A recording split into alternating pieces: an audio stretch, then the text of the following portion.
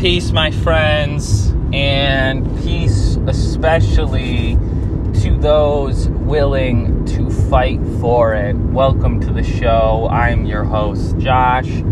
This is In Defense of Liberation, the show that is working towards and educating about true people's liberation movements and revolution. Today I wanted to hop on quickly to talk about someone that I am actively learning about and some of the lessons that I am drawing on and, hoping to incorporate into the different struggles and organizations I belong to. So, for those who, like me, may never have heard of Sister Safiya, my apologies, Safiya Bukhari. She was a member of the Black Panther Party. I believe she was also within the kind of space and formation known as the Black Liberation Army. And of course, she was a part of the Jericho movement, helped to, I believe, found the Jericho movement, and was very much involved, especially in the struggle to free all political prisoners. So, the reason why I am wanting to speak about this sister is because I have the very great opportunity to belong to organizations which have a lot of former Panthers or former BLA members, former Young Lords, and others who were either in MOVE or other collectives and organizations that were around in the 70s, 80s, 90s, and early 2000s. And actually,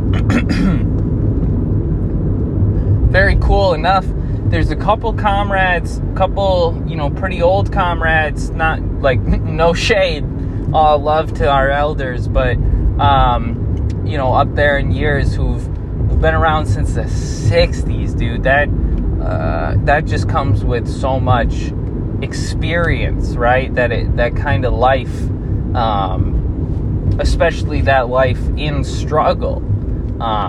There's so much to be learned from these folks. So I have been trying my best to really, take a step back in some of the more like news-oriented, like international questions. Of course, always important, always trying to keep up on these. But I find that so many of us who are currently trying to get engaged in struggle, so we know so little about the struggles that have existed and do exist here on Turtle Island today. I know for myself, I still am learning much, and I still have much more to learn. So I'm very grateful and thankful for the Black Alliance for Peace, for Spirit of Mandela, for the Nicaragua Solidarity Coalition, and for other places and spaces that I've been able to connect with. I'm looking forward to building more relationships with folks, looking forward to critically engaging with these histories, these individuals, these ideas, and also beginning to really develop a concrete material practice, individually and also organizationally. So, Safiya Bukhari was very instrumental, as I said, through the Black Panther Party, the Black Liberation Army, and also through the Jericho movement, which I am still learning much about. I know Brother Jalil Mutakim and others who are part of the Spirit of Mandela have taken part in spearheading this effort. I know many who are actively engaged in the prisoner solidarity work, prisoner support work, tend to either have an awareness, a history, or a current organizational relationship with the Jericho movement, especially, again, as I said, if they're involved in political prisoner work. Now, I don't know much for myself about the kind of origin story to the organization, but I do know many who are a part of the ongoing struggles to free all political prisoners, and I often hear the Jericho name brought up amongst them in a positive sense, so that always makes me happy to hear. And Sister Bukhari was, from all that I have read so far, extremely passionate, to say the least, about overcoming the challenges which had previously faced the Panthers and the Black Liberation Army throughout the 60s, 70s, and 80s. And then also looking forward to the movements, the struggles, the collectives, the groups, and those who were getting involved on the ground later on in her life, right? And something has struck me as of late, and I've been speaking a lot about some of these questions of seriousness, some of these questions of ignorance, some of these questions of capability, and also some of these questions of, correct approach. And something that really is mesmerizing to me in the little bit, only the small amount that I've been able to check out from Sister Bukhari has been pretty moving, to say the least. When speaking about contradictions, both among those of us who are in struggle, in organizations, in different collectives, but also those of us who are connecting with and relating to folks who aren't actively in struggle right now as well, and trying to get them involved in struggles. This is something that I think just about every one of us has a lot of issue with, right? Trying to get someone interested in spending their time and energy trying to make changes, trying to change the world.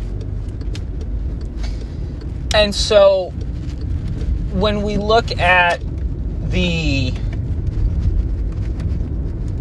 ways in which someone like Sister Bukhari speaks about how to resolve these contradictions, it is clear that more than anything, she and her comrades who had gone through the trauma of COINTELPRO and its continued machinations, they'd gone through splits and divisions and all kinds of harassment, persecution, incarceration, things of this nature.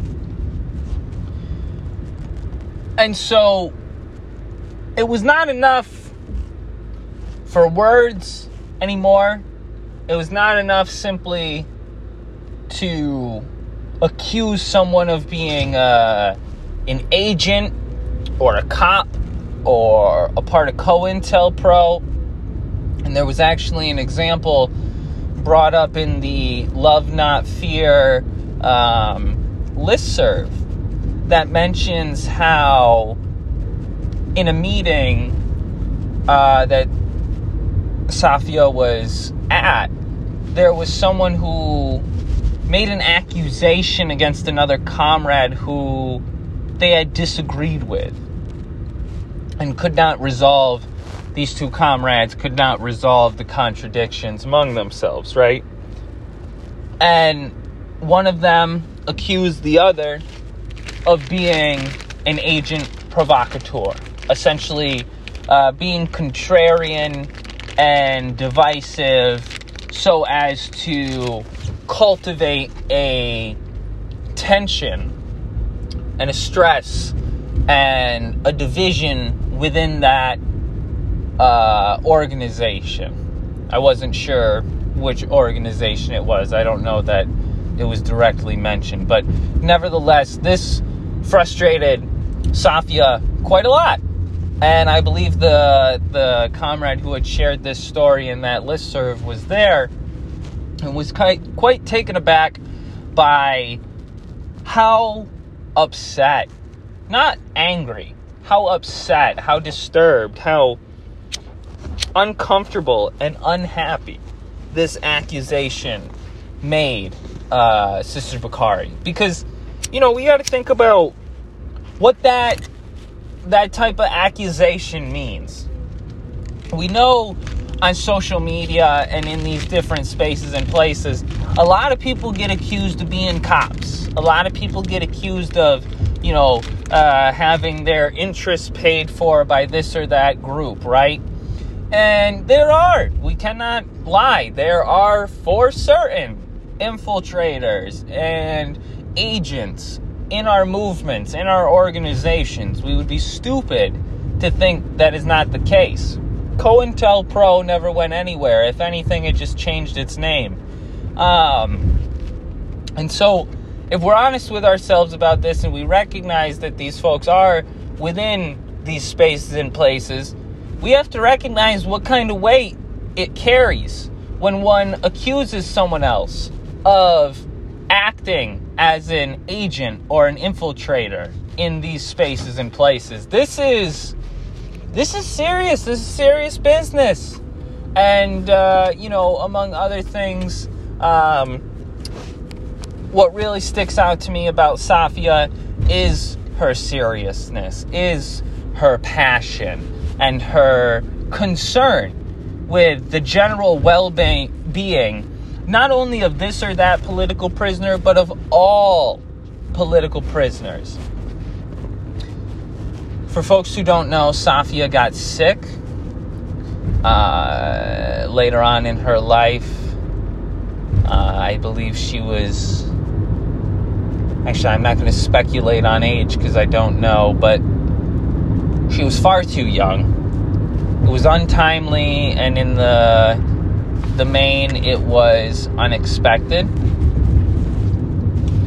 And it's interesting because it sticks out to me as a similar example to what happened with Claudia Jones. Claudia Jones, a Trinidadian organizer with the Communist Party USA in Harlem and New York City throughout the 30s, well, I should say the 20s, 30s, and 40s, who was eventually exiled from the country. She was banished by the United States.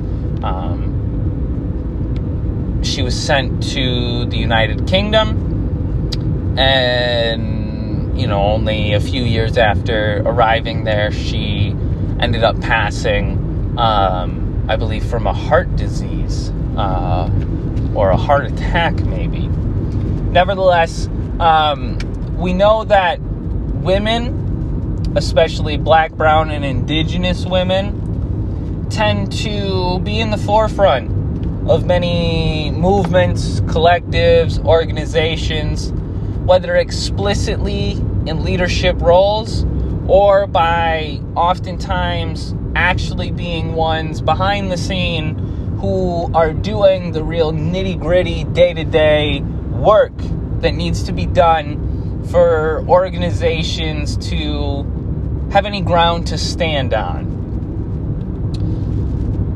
And so this untimely death strikes me as particularly upsetting, because if only folks like Safiya and Claudia Jones and others who often we're not necessarily alone, but of course we know those of us who are in the struggle, we're very limited in who we can really give our full trust to, who we feel comfortable and willing to give our support to, and therefore who will be likely to give us support. And we also know that many who are in the struggle or in the, the so-called movement, they don't all come from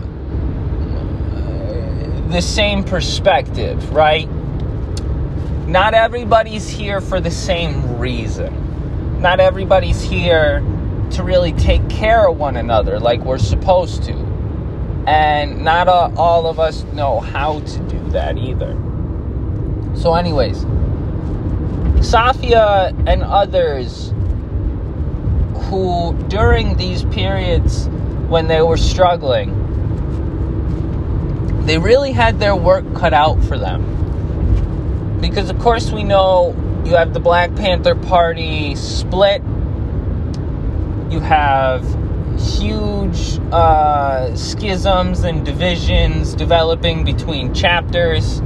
You have a very large chasm that is developed between the East and West, thanks in no small part to the CIA.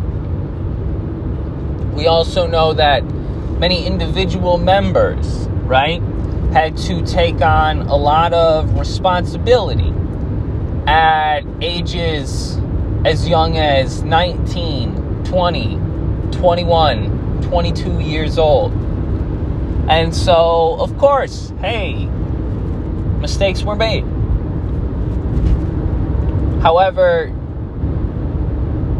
afterwards, after those mistakes were made, after the split, after the divisions, kind of ran rampant, and, many folks had to go underground, and others got locked up, and others more still were assassinated. Some others even more folks still had to leave the country, either because they were forced to or they were forced to. Either someone explicitly said, get the fuck out, or they kind of read the writing on the wall and they got the fuck out themselves. Nevertheless, this period of time is something that really often goes unstudied. The 80s, 90s, and early 2000s really goes left unstudied, by myself included. It's not like a sexy revolutionary upheaval time like the 60s and 70s. It's not, it's the fall of the Soviet Union. It's the, questionable road of China. It's the special period in Cuba. It's, the overthrow or defeat of many national liberationist, anti-colonial, and socialist governments around the world. So, not a great time to be a socialist, not a great time to be a communist, not a great time to be a leftist, not a great time to be an anarchist, not a great time to be in the struggle. But it's a very important time to study, because this is a period of time where consolidation, lessons, reformulation, reanalyzing, the movements, as they're called, and the organizations that took part in them, which still existed, the few that were left standing, And the individuals, whether above ground or underground, who could do so, had to very seriously question what had gone wrong. Why were the Panthers able to be split? Why did the revolutionary upheaval that so many were calling for in the 60s and 70s not pan out? Why did all these contradictions not get resolved? And this is an important time to study because folks like Safiya and others really make clear that this is the period of time where true revolutionaries are found out and where the unserious, the unprincipled, and the unmotivated are too.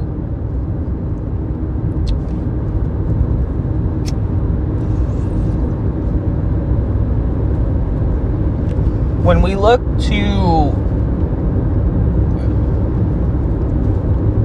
a lot of the studies of historical struggles across Turtle Island, there's very specific periods that we pick.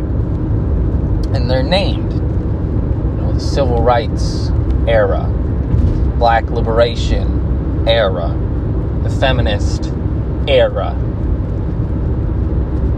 But when we look closer, we see many of these movements are either direct or indirect continuations of others.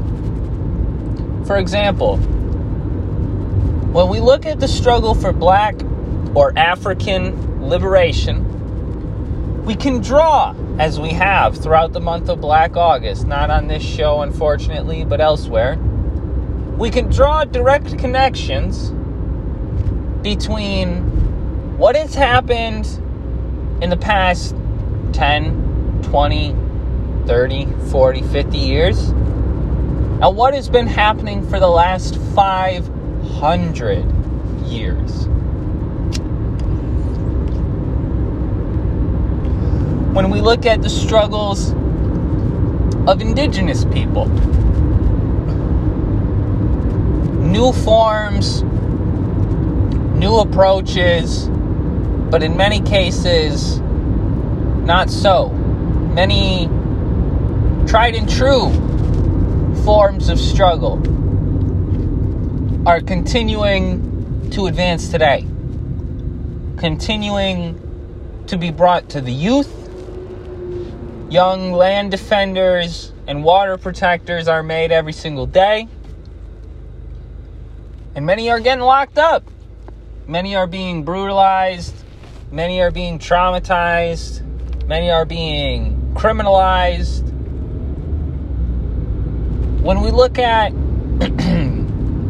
the struggles for LGBTQ plus liberation, we can surely draw connections to the different gay, lesbian, bisexual, transgender, and queer organizations and movements that have existed across Turtle Island. But more than this, we can also look to the struggles that have been led similarly by indigenous peoples, Two-Spirits, and others who do not support nor abide by a gender binary, who do not support nor abide by a patriarchal system, and who daily, hourly, and by minute struggle against the different forms of prejudice, the different forms of exploitation, of sexism, misogyny, transphobia, homophobia, etc. This tends primarily to be women. This tends primarily to be non-white women. And we know that there is consequences for standing up for not only our rights, but for what is right, for humanity, for human beings.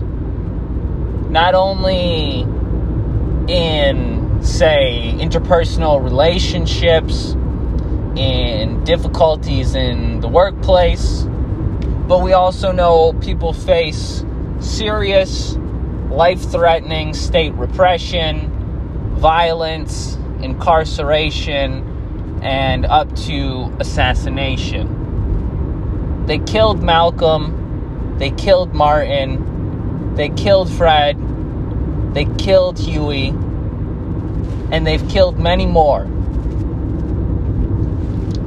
Just because folks like Rochelle or Mutulu get out doesn't mean that there aren't many, many, many, many, many more whose names we might not even know, who are locked up in county jails, in youth centers, in ICE detention, in concentration camps, in prisons, in workforces, who are exploited, who are oppressed, who are captured, controlled, condemned, and criminalized, who are removed from society, who are isolated, who are socially, politically, economically, but also physically and mentally brutalized and abused. Many of these folks who do get out try, and often do, hit the ground running and get right back in to movement work, as it's called. But without a concrete organization that is standing up and supporting all political prisoners behind bars, when they get out, innocent or not, who wait out their trial or who decide to liberate themselves or others, with visits, with commissary funds, with letters, with whatever human kindness, empathy, and support we can provide, until we, as a people and as organizations, take on these efforts, take on these folks as a part of our own, as a part of our family, as our comrades, until we recognize that unless we free all political prisoners today, many more will be created, and many more will go unnamed and unheard from. We must not allow for division to foster anywhere. And one of the best places to start, one of the best places to really learn about that is organization. Because there are natural divisions and differences among people. But the way that we deal with these contradictions, as Safiya speaks about, as the Black Liberation Army speaks about, as folks like Mao and Lenin and others speak about, the way that we deal with these problems amongst ourselves and people we're trying to organize alongside is very different and has to be different than how we deal with contradictions among ourselves and our oppressors. Not everyone is the enemy. And there must be some kind of unity, some kind of organization, some kind of cohesion if we want to see an end to this oppressive system. We cannot be isolated and segmented, fractured and factionalized into our own small offshoots and off-ramp groups. We cannot consistently commit to practice and actions which have been incapable of achieving not only the resolution of contradictions, differences, and quarrels amongst ourselves and our organizations, but especially if we cannot do this, we are likely going to be incapable of also doing the same against our oppressors. Until we are able to build some kind of coordinated struggle, until we are able to break away from the different factions, the different divisions, the different prejudices, and the different pre-assumptions, until we are able to build cohesive, organized struggles, we will continue to see the contradictions take over and get the better of us. We have to do what is uncomfortable. We have to speak when no one else does.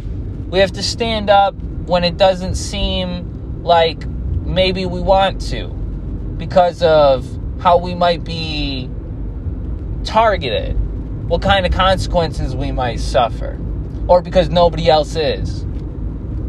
We have to recognize deep down in our hearts and in our minds that there is a very there's a right way to struggle and there's a wrong way to struggle. And we got to start looking concretely at whether or not we think, honestly, we've been struggling right all the way seriously. I know I haven't.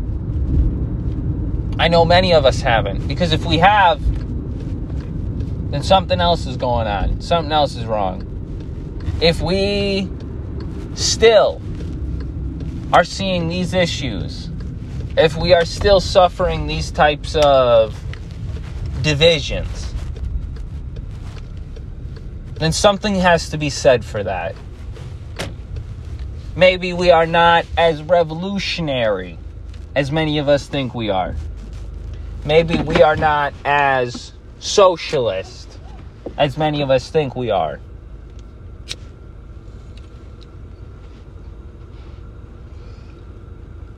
All I know is I'm looking forward to learning more that Safiya is able to teach me and others from beyond this, side of the earth. And I'm also interested to learn more and connect with more of you. I put an episode out called A Call to the Movement. Now, many of my episodes are very critical. These tend to be more often than not criticisms of things that I'm seeing in myself and that I feel the need to speak on so as to openly call myself out. In this case, I'm not allowed to pretend as if I don't know, and I'm also able to learn from others like yourselves how I and those around me can really build the momentum, the motivation, the courage, the strength, and the organization to see through the objectives that we need to see. African liberation, indigenous liberation, LGBTQ plus liberation, women's liberation. And I want to say this because I'm saddened by how little connection I have to the youth in my family. Growing up, this is going to take a moment here. Thinking about how many kids my family has. I grew up in a weird family situation. I was adopted. I have many siblings who are older than me, and so therefore I have a lot of nieces and nephews, 13 to be exact, of which I have connection with basically none. Growing up, staying in my house and everything, I saw them a lot. I had a much more deeper connection with them maybe 3-4 years ago when I was still staying at my folks' house. However, since moving out, since coming out as trans, since, openly smoking pot, not being a Christian, being a, communist, whatever you want to call me,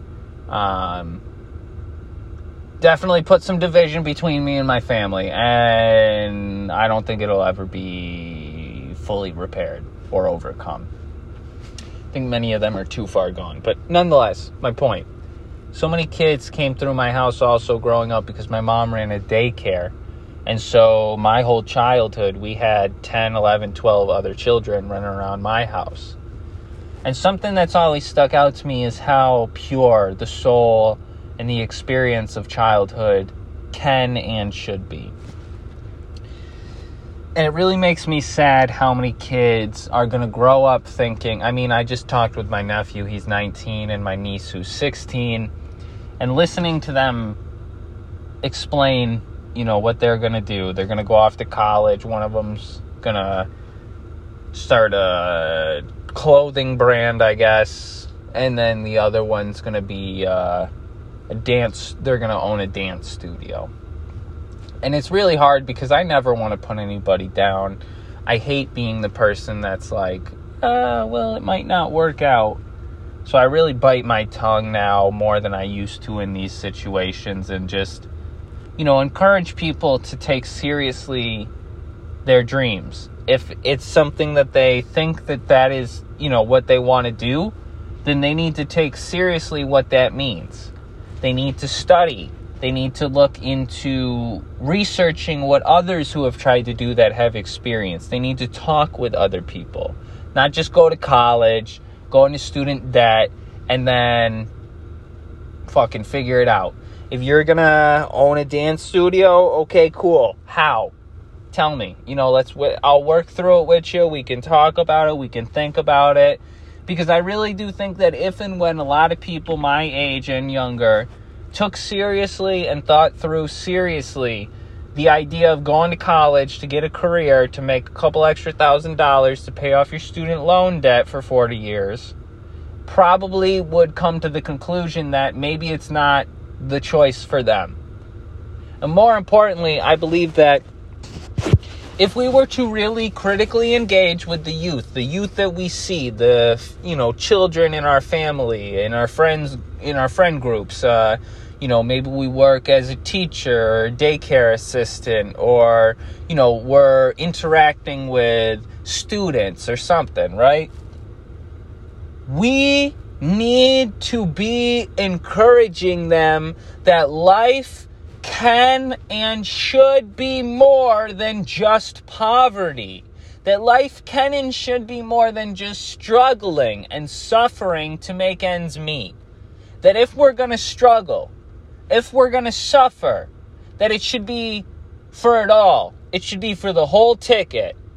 You want me to struggle and suffer like my folks did, like my siblings are, like everybody else around me is, for a $35, $40, or $50,000 a year job or less?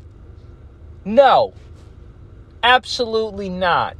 My life, your children's lives, your nieces and nephews' lives, students' lives, kids' lives, human beings' lives are worth far more than some stupid degree, than some fucking bullshit job, and certainly is worth far more than the amount of money that they got in their pocket or they got in their bank account. Because we know for goddamn sure that the amount of money we get paid certainly isn't shit compared to the money that our bosses get paid for the jobs that we do, for the work that we do for them. Not the work that they do, but the work that they pay us pennies on the dollar to do for them so that they can make a profit. We know concretely, not that this is a decision that business makers make or business owners make, not that this is an accidental or happenstance of conditions that capitalism has gone rotten and now people have to bring it back. We can have good No.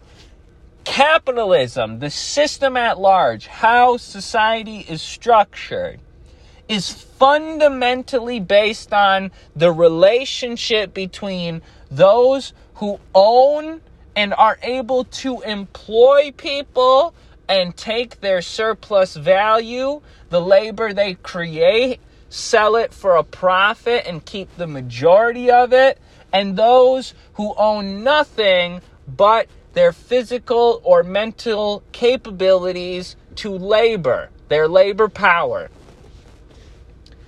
That is the fundamental foundation of capitalism.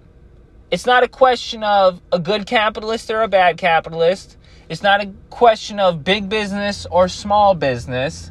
It's not a question of cooperative or wage increases or benefits. It is a question fundamentally of how things are produced, how business is run, how commerce is exchanged, and how trade happens, how interactions and relationships are built within this field, this sector of society known as trade, as commerce, as imports and exports, as production, aka capitalism. The way we produce things, what we produce them for, who produces them and who gets to buy them, who gets to set the prices, who gets to, gets forced to pay what the prices are set at. These are very specifically concretized groups. We know who we belong to. We don't get to go into the grocery store and say, well, actually, this rice, it costs, XYZ to grow it, to harvest it, to water it, and to pay the employees, and so that's what I'm going to pay. We don't get to say, workers are getting laid off left and right. We're going to put price caps on groceries and energy resources. We don't get to say our coworkers who are working every single day, working their butts off, get to get a pay increase. We don't get to decide that. But there are people who do. There are people who get to decide what is produced and who gets to buy it. There are people who set other people's wages and hire and fire people. There are folks who exploit, and there are folks who are exploited. This is very clear. It's not something that we need to think very long and hard about. But there are contradictions, and there are contradictions among us. And so we have to understand deeper than just exploiter and exploited. We have to understand that among the exploited, there are also exploiters. We have to understand that among the exploited, the mindset, the practices, the behaviors, the culture, the prejudices are incorporated and indoctrinated into the minds of the exploited to sow division, to sow hatred, to sow counter-revolution, and to keep us down. And so we have to fight that every single day, not with words, but with actions and words, but not words alone. We have to understand that divisions can be overcome. We have to understand that prejudices can be worked through, contradictions can be resolved. Not every ignorant person will remain ignorant, and especially if they are to interact with an organization or individuals who are a part of an organization who are committed to rooting out ignorance, to rooting out political and education, to rooting out misinformation, to rooting out all kinds of prejudices through action. Then we know that many of us who grow up in very racist, misogynistic, transphobic, homophobic situations such as I did, can come from the reactionary perspectives that they hold and break from them. However, we also know that these reactionary ideals, practices, and beliefs exist among the people. And so we must root out contradictions resolutely with the objective of building stronger unity than ever before. Because at the end of the day, what we need is the ability to unite against our common enemy within our common struggle. And that is, as Sister Safiya says, against the racist, misogynistic, transphobic, homophobic, imperialistic, capitalistic U.S. empire and all of its allies, all of its manifestations, all of its machinations. We must understand deeply and concretely, and we must work tirelessly to bring this knowledge, this experience that folks like Sister Bukhari and others have been able to engage in and bring to us through their works, through their speeches, through their actions. And we have to embody that, educate ourselves and educate others and practice that until it becomes a reality. And then we must continue to progress forward. Revolutionary struggle has no end. Revolutionary struggle must continue through and through, all the way until finally oppression and exploitation are no longer. Now, this is something that I'm certain will take a long time, but that just means we need to try that much harder now, so it will take even less time to free all our political prisoners, to have an African struggle, a Pan-Africanism for African liberation fully, for indigenous sovereignty and political power on Turtle Island and across the world, for oppressed and exploited people to finally see an end to the systems of oppression that have been keeping them down through mass revolutionary struggle and popular political power building. We know what is necessary because we see what the consequences of what has come before have brought us today. The question remains the same. What are we willing to do? All power to the people, all power, rest in power.